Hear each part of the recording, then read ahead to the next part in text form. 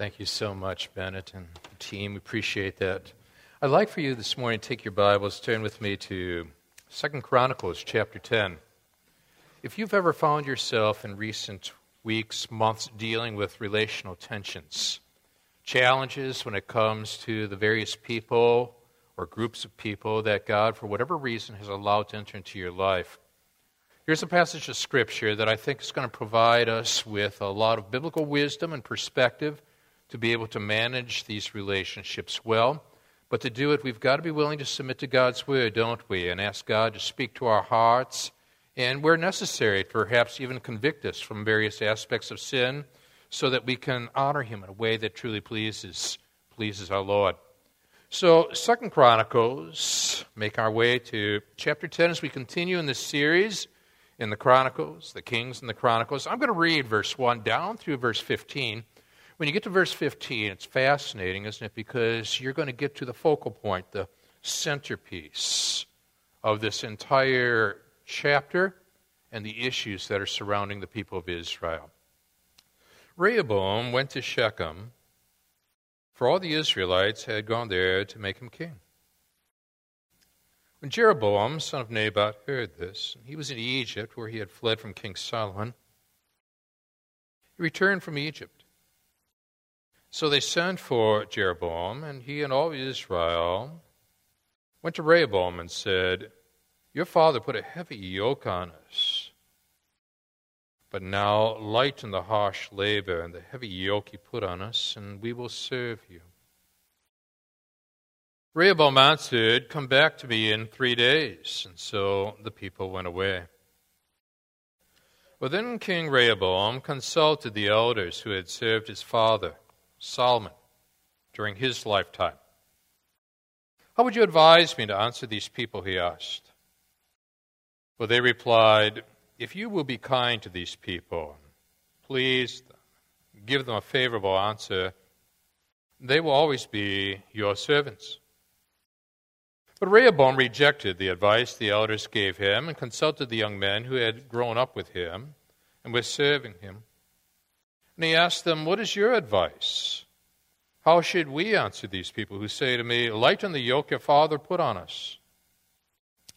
The young men who had grown up with him replied, "Tell the people who have said to you, 'Your father put a heavy yoke on us, but make our yoke lighter.'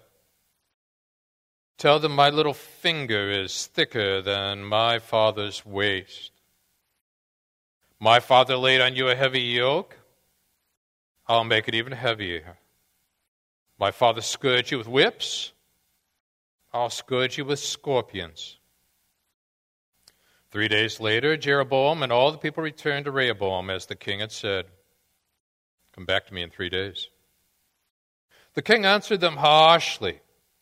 Rejecting the advice of the elders, he followed the advice of the young men and said, "My father made your yoke heavy. I'll make it even heavier. My father scourged you with whips. I'll scourge you with scorpions." Now the key verse. So the king did not listen to the people, for this turn of events was from God, to fulfill the word the Lord had spoken to Jeroboam, son of Nebat, through Ahijah the Shilonite. So there's some rich instruction, guidance, wisdom to be found in these verses. We want to be able to get our arms around them and see how it relates to modern day life. We're going to do that by looking to God first in prayer. And Father, I want to thank you for those that have been leading us in the musical aspect of worship so far. It's touched our hearts. It's engaged our minds. Thank you for the way you've brought us into your presence through their gifts. And I want to thank you, Father, for the people of this congregation. There's a great love for Jesus here. We want to be able to go deep into your word. We want to go far with your Son, far into eternity. We want to be able, Father, to be able to drink deeply from the wisdom that's found here through your written word. So, Father, we're hungry and we're thirsty. And so again, we're praying that as you warm these hearts of ours and engage these minds of ours, we confess to you again now that we've come here to see Jesus, Him only.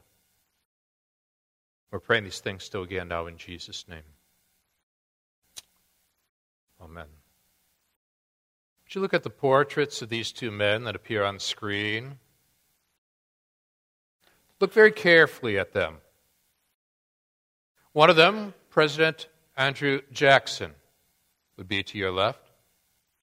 The other, Vice President John Calhoun, to your right. Now, what fascinates us about their relationship was the tensions that distinguished their time together. The year was 1830. The setting was the Browns Inn Queen Hotel. The purpose was a gathering of political leaders to honor the memory of Thomas Jefferson. 4 years.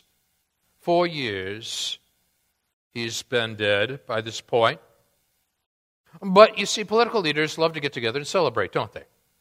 And so here they are. And as they've gathered together, what you and I've got to bear in mind, even though we are at this point 31 years from the Civil War, there are fissures, there are fractures in the foundation of the nation as represented by these two men. 24 different toasts are being given at this gathering. Now, John Calhoun, tall, brilliant, handsome, yet rather stern by nature, represents the idea that each state had the right to decide if Congress's laws were constitutional or not. 24 toasts have been given before we get to the point where President Andrew Jackson now stands, and people were watching him fume over the ideas being toasted. The President rises to his feet. So does everyone else. Martin Van Buren, smaller man, reminds us of a modern-day Zacchaeus, climbs up on a chair to be able to watch and observe a future president. As the man that they would call Old Hickory, Andrew Jackson himself, the president, raises his glass high above his silver hair, glares at his vice president, John Calhoun, and says very clearly, "Our union, it must be preserved." They say that Calhoun's hand shook and some wine trickled down his arm.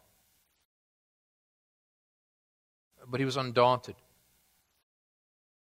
He rose to give his toast. The Union, next to our liberty, most dear. And with that tense twofold toast which had occurred between a president and a vice president some 31 years prior to the beginning of the Civil War, people would look back upon that time period, that episode, that experience, and be able to point to the fissure, the fracture, the signs of breaking which were occurring in this union. When you and I look at the passage now that we are examining today, I want you to look at the fissures, the fractures, the breakings which are occurring in this Israelite union, and ask ourselves, what principles can we apply personally, relationally, geographically, nationally, globally, that would relate likewise to the issues that you and I are facing in this critical hour.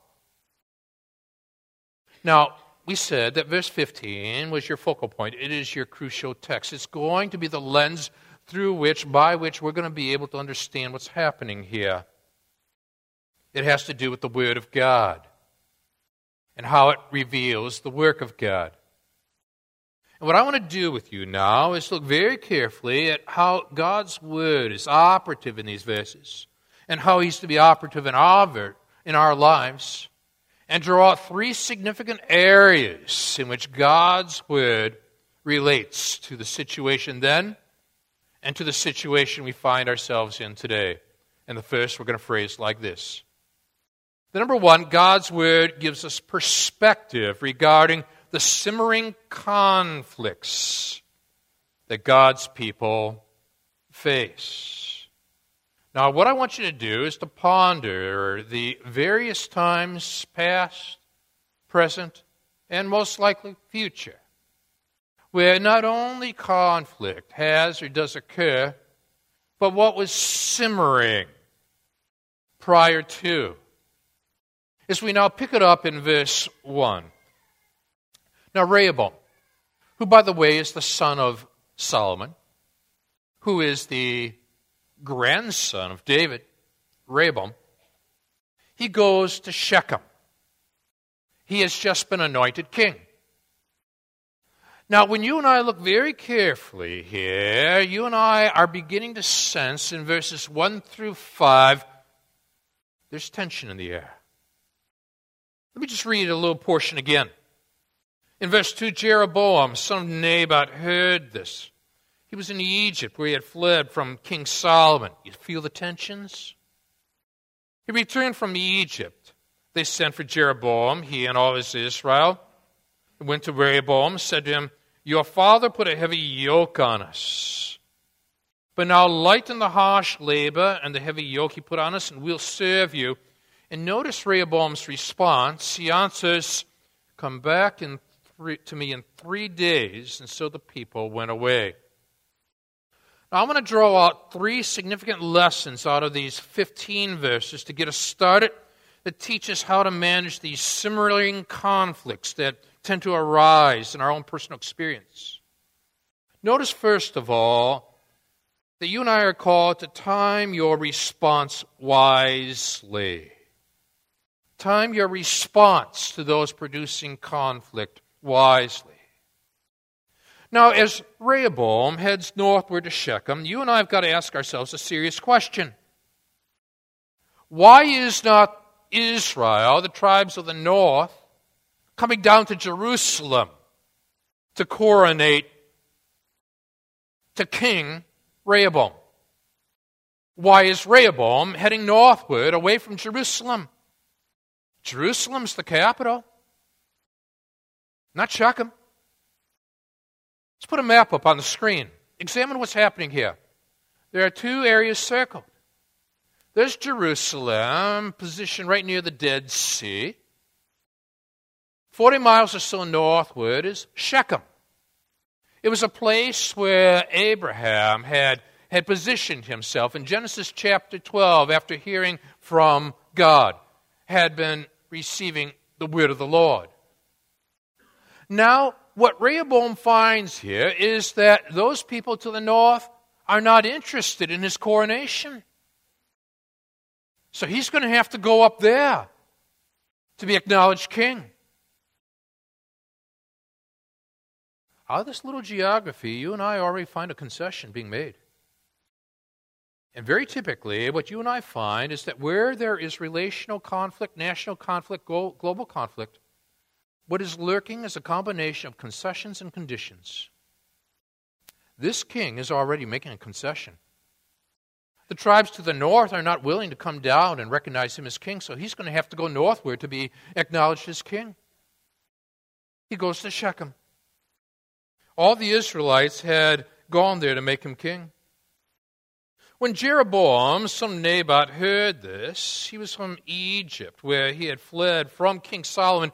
Feel the tension from the prior generation? He returned from Egypt. He's got some political perspectives.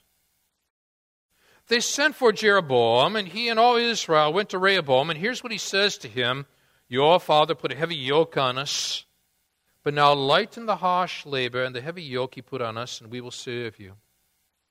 Now, whenever anybody sets conditions down, consider the source of the conditions.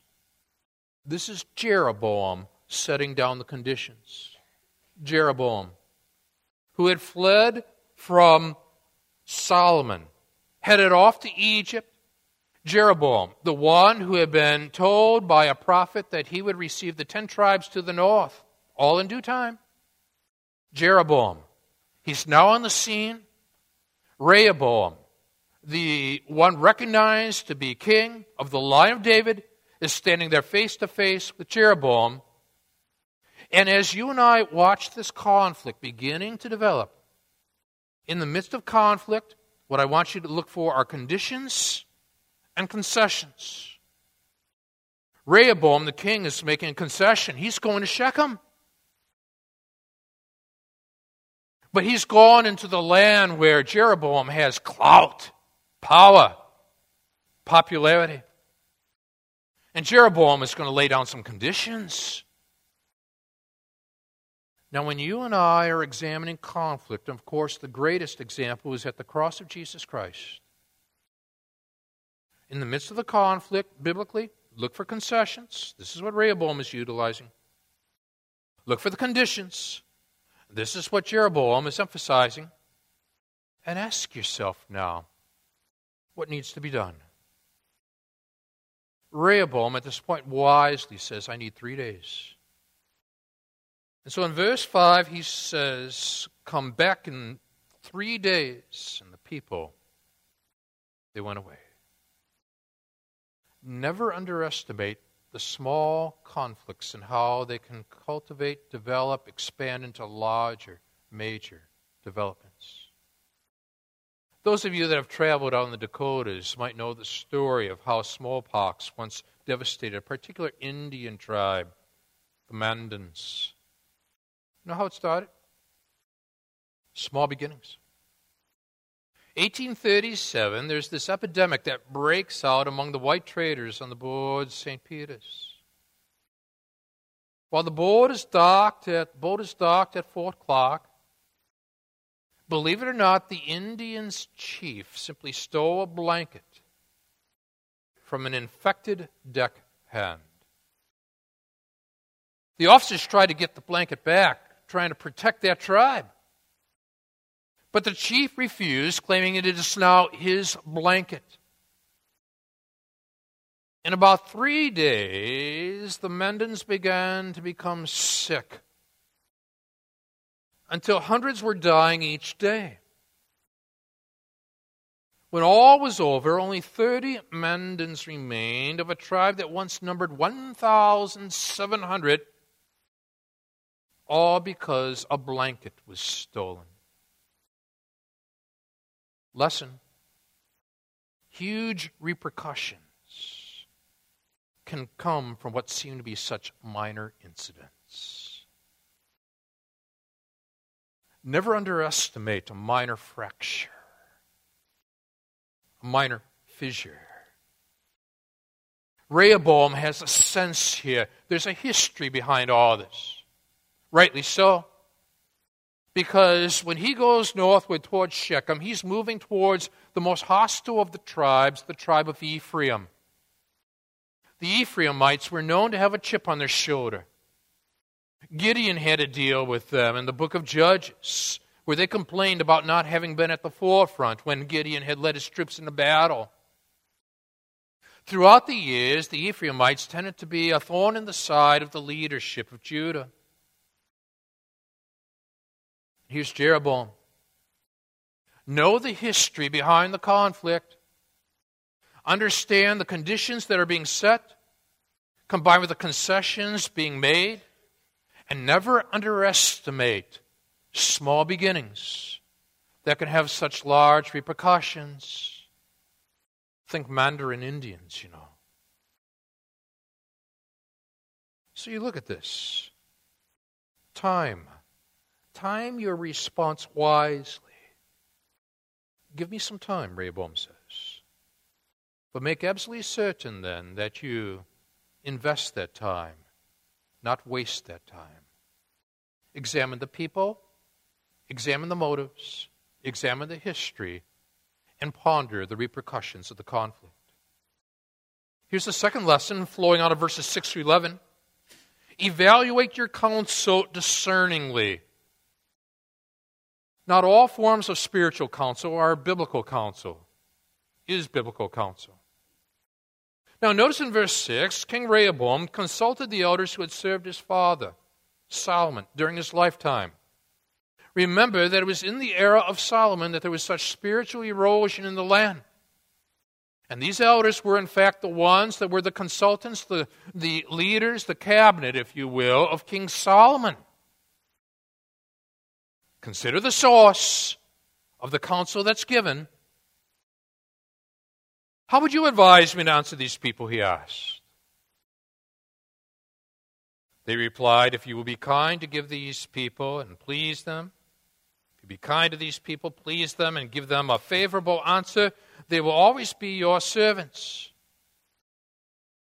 But notice that's a concession in order to establish a condition. Now hold that thought about the older leaders, and now look very carefully at the counsel of the younger leaders. Rehoboam rejected the advice in verse 8 the elders gave him and consulted the younger men who had grown up with him and were serving him. He asked them, what is your advice? How should we, and I've circled we, because evidently they were well connected, he and them. How should we answer these people who say to me, lighten the yoke your father put on us? Notice the reaction, the response. The young men who had grown up with him replied, tell the people who have said to you, your father put a heavy yoke on us, but make our yoke lighter. Tell them my little finger's thicker than my father's waist. My father laid on you a heavy yoke. I'll make it even heavier. My father scourged you with whips. I'll scourge you with scorpions. Two forms of advice. One has the whole sense of time, the older. The other has a sense of the timely, the younger. Which is the better counsel, I'm asking? Read on. If you look very carefully here at what's being said, what you and I see here is that there's going to have to be a need to evaluate the counsel, ponder the instruction, examine very carefully what it is that God would have us do in such a situation as this. So evaluate your counsel discerningly, but now thirdly, offer your intentions constructively, verse 12 to 15. Now question, is this constructive or destructive, what he's about to say? He's got his teleprompters ready, looking at the people. 3 days later, Jeroboam and all the people returned to Rehoboam as the king had said. Notice that Jeroboam is mentioned here. You could feel the tensions in the crowd. The king answered them harshly. Rejecting the advice of the elders, he followed the advice of the young men and said, my father made your yoke heavy. I'll make it even heavier. My father scourged you with whips. I'll scourge you with scorpions. And then this vital passage. So the king did not listen to the people, for this turn of events was from God, to fulfill the word the Lord had spoken to Jeroboam, son of Nebat, through Ahijah the Shilonite. Back to that question. Who gave the better advice? The older generation of counselors or the younger? I would argue neither. Neither group sought God. They did not seek God through His Word. They did not seek God through prayer. They did not seek God. The older group thought that this would be the politically savvy thing to do. Make another concession. They had the argument of time. But the issues in the midst of conflict are not, is this going to be measured by time, or is this going to be measured by truth? They have time on their side, but they've allowed truth to escape the population of the Israelite people. They have not been seeking God through all those years as Solomon has turned the nation to other gods. It may look politically expedient, but where's God in this council? The younger generation, they haven't sought God either. They're saying, now, what's in it for us? What's in it for you, Rehoboam? It's we here. We can gain. If there'll be a short-term loss, but perhaps a long-term gain for us. But the question is, where's God? Have you noticed very often that God is screaming in the silence? We may opt for the politically astute approach, the organizationally wise approach, and yet push God out to the periphery and fail to seek Him through prayer, through His Word.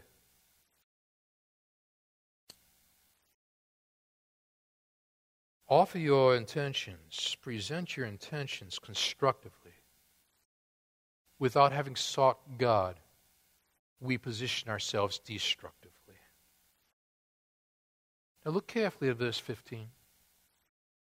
The king did not listen to the people, for this turn of events was from God. In the Hebrew, it carries with the idea of a twist. A twist in the road. God has produced a twist in the road. A turn of events, and have been delivered based upon what he had prophetically already proclaimed through Ahijah, who had told Jeroboam, you would get the 10 tribes to the north. If you're traveling in Europe, there's a modern picture by Stanley Berkeley that's entitled The Hidden Danger. It deals with an interesting event that occurred during the Battle of Waterloo. The battle, it decided the fate of Napoleon, upon which hung the destiny of Europe. It pictures two opposing armies, Napoleon's and Wellington's.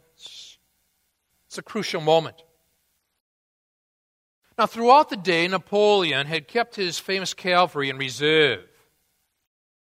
They were known as the Old Guard, you see. Never known defeat. Held back to the strategic moment when they would be unleashed upon the opposing party. Now, it seemed as though the British forces were being thinned down, so now Napoleon is about to go for the kill, and so he releases the Old Guard. He gives the order. And the picture, the painting, creates the scene. On they come, seemingly invincible, but there's a dip in the road and a slight twist in the road. A sunken part that Napoleon's forces nor officers knew about, but which Wellington had taken advantage of by filling it with his sharpshooters. As the Old Guard lurched forward, the firing began. They waver, regroup, move forward again.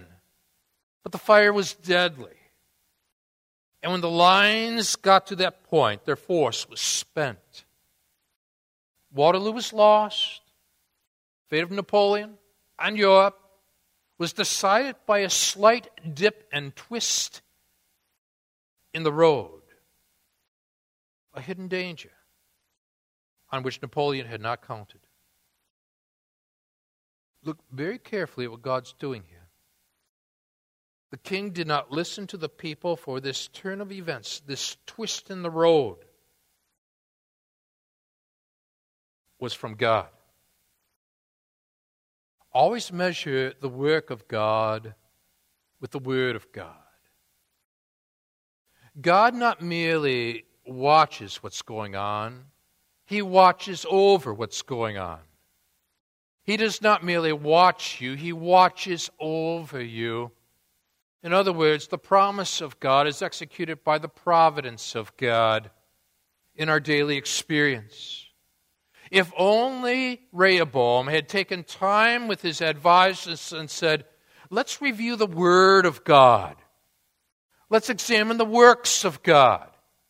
Let's ponder the people of Israel and the history and the issues pertaining to Ephraim to the north and Judah to the south, and let's see if we can't build something together that's biblically sound and spiritually astute and honors God in the process, but none of the above. As the silence screams, and inattention to God's will. Oh, man. Rehoboam, if only you had processed some of the proverbs of your father. Like chapter 15, verse 22. Check this one out. A man finds joy in giving an apt reply. And how good is a timely word? He took time, but he didn't process truth. In the midst of tensions and conflict, it's very important we blend together time with truth. He took 3 days, but he didn't process the truth of God's Word or seek God through prayer in the midst of those 3 days. He simply looked at what was politically and relationally expedient. He didn't ponder what was God-honoring. For the heart of the righteous weighs its answers. Allow for biblical truth to weigh on the heart. The mouth of the wicked gushes evil. As Rehoboam stares at them and talks about, see this little finger? They're pondering the visual aid. My father made your yoke heavy. I'll make it even heavier. My father scourged you with whips. I'll scourge you with scorpions. So the king did not listen to the people, for this turn of events was from God, you see. What do you do with that? Once the breaking is taking place and the fracture is becoming more pronounced, well, here's a second area where God's Word has got to be applied. The number 2, God's Word gives us perspective regarding the difficult consequences God's people experience. Verse 16 down to verse 19. When all Israel saw that the king refused to listen to them. Now, I want you to notice the pattern of their statement. They answered the king, what share do we have in David? What part in Jesse's son? To your tents, O Israel. Look after your own house, O David. What's the pattern? They find themselves in direct opposition to not merely Rehoboam, but Rehoboam's grandfather, David, who received the promise of God of the eternal kingdom that will usher in Jesus Christ. Did you spot the pattern in the midst of the conflict? What share do we have in David, not in Rehoboam? What part in Jesse's son? That's David. To your tents, O Israel, look after your own house, O David. Rejecting the promise of God regarding the Messiah creates a tremendous division among the people of God. So much so that all the Israelites went home. But as for the Israelites who were living in the towns of Judah, Rehoboam still ruled over them. The fracture becomes more pronounced. So now, Rehoboam now is on his heels, and he's trying to figure out, how can I regain lost ground? Have you ever been in a conflict where you're wondering, how do I regain lost ground? Now he's going to try for a diplomatic approach. But question the wisdom here. Rehoboam sent Adoniram, who was in charge of forced labor. He's the very symbol of oppression. He was the one that was overseeing their conscripted labor in the north. He's sending him to serve as a negotiator? He was the one in charge of forced labor. Look at the reaction. The Israelites stoned him to death. Now, King Rehoboam, however, managed to get into his chariot, escape to Jerusalem, saying, I should never have gone to Shechem. I should have demanded that they'd come here. Now the writer adds this historic perspective. So Israel has been in rebellion against the house of David to this day. Small beginnings. Notice then the difficult consequences God's people experience when they fail to follow the Word of God, where you and I will be able to process the wisdom of God. So how do you respond to people who are in rebellion, who are in conflict, who are in tension, where the fractures and the fissures are occurring?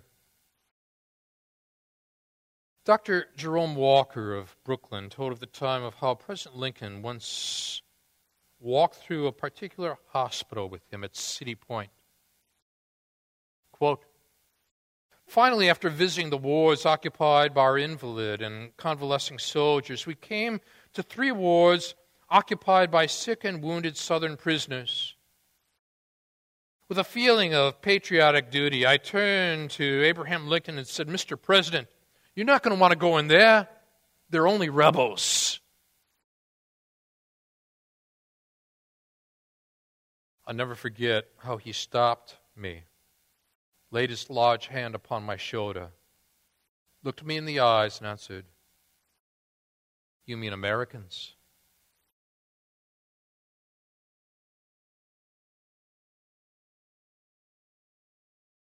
There was nothing left for me to do after the president's remark but to go with him through these 3 wards. And I could see that he was just as kind, his handshaking just as hearty, his interest just as real for the welfare of those in the South as he was for the soldiers of the North.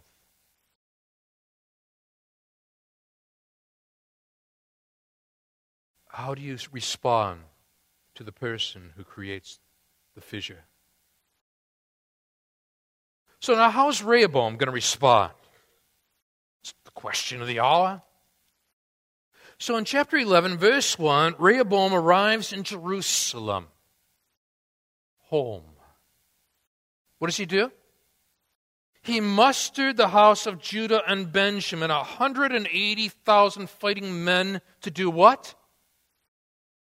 Make war against Israel and to regain the kingdom for Rehoboam. And did you notice now the king of Israel is waging war against Israel?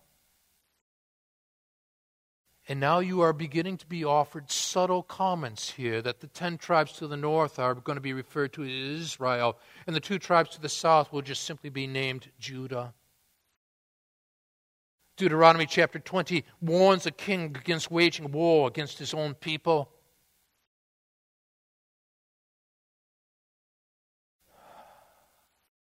Leads us to this third observation now. God's word gives us perspective regarding the necessary restraint God's people need. Ever been prone to retaliate? But then a verse 2 breaks in of chapter 11. But this word of the Lord came to Shemaiah, the man of God. Say to Rehoboam, son of Solomon, king of Judah, and all the Israelites in Judah and Benjamin. This is what the Lord says. And here's the scriptures again. Here's the word again. Do not go up to fight against your brothers. Go home, every one of you. I've underlined what comes next. This is my doing.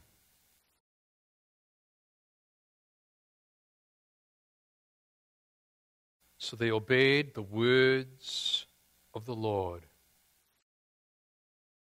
Do you do that in the midst of conflict? Turn back from marching against Jeroboam. Sometimes, because of our sinful nature, what we need is a heavy restraint simply placed upon our souls by the Holy Spirit to keep us from acting out on our inclinations. And that's God's grace. He took the initiative of producing the restraint, you know. Say, look back at verse 4 of that 10th chapter. Do you remember the conditions in the light of the concessions? It was Jeroboam, and remember, consider the source. Your father put a heavy yoke on us. But now lighten the harsh labor and the heavy yoke he put on us. We'll serve you. That heavy yoke. But you see, there will come a time where there will be this descendant of David, who comes from the line of Solomon, who comes from the line of Rehoboam, who will look at his people as king at a later juncture in his personal experience. And all of a sudden, Matthew chapter 11 leaps to our attention, verse 28 through 30. Come to me, all you who are weary, burdened. I'll give you rest. Take my yoke upon you and learn from me. For I am gentle and humble in heart. You'll find rest for your souls. It's the king talking, you know. For my yoke is easy. My burden is light. People in the midst of simmering conflict, relational tension, seek God, His Word, His wisdom, His will, and you'll find that the yoke fits. And you'll be led in the direction you need to go. Let's stand together.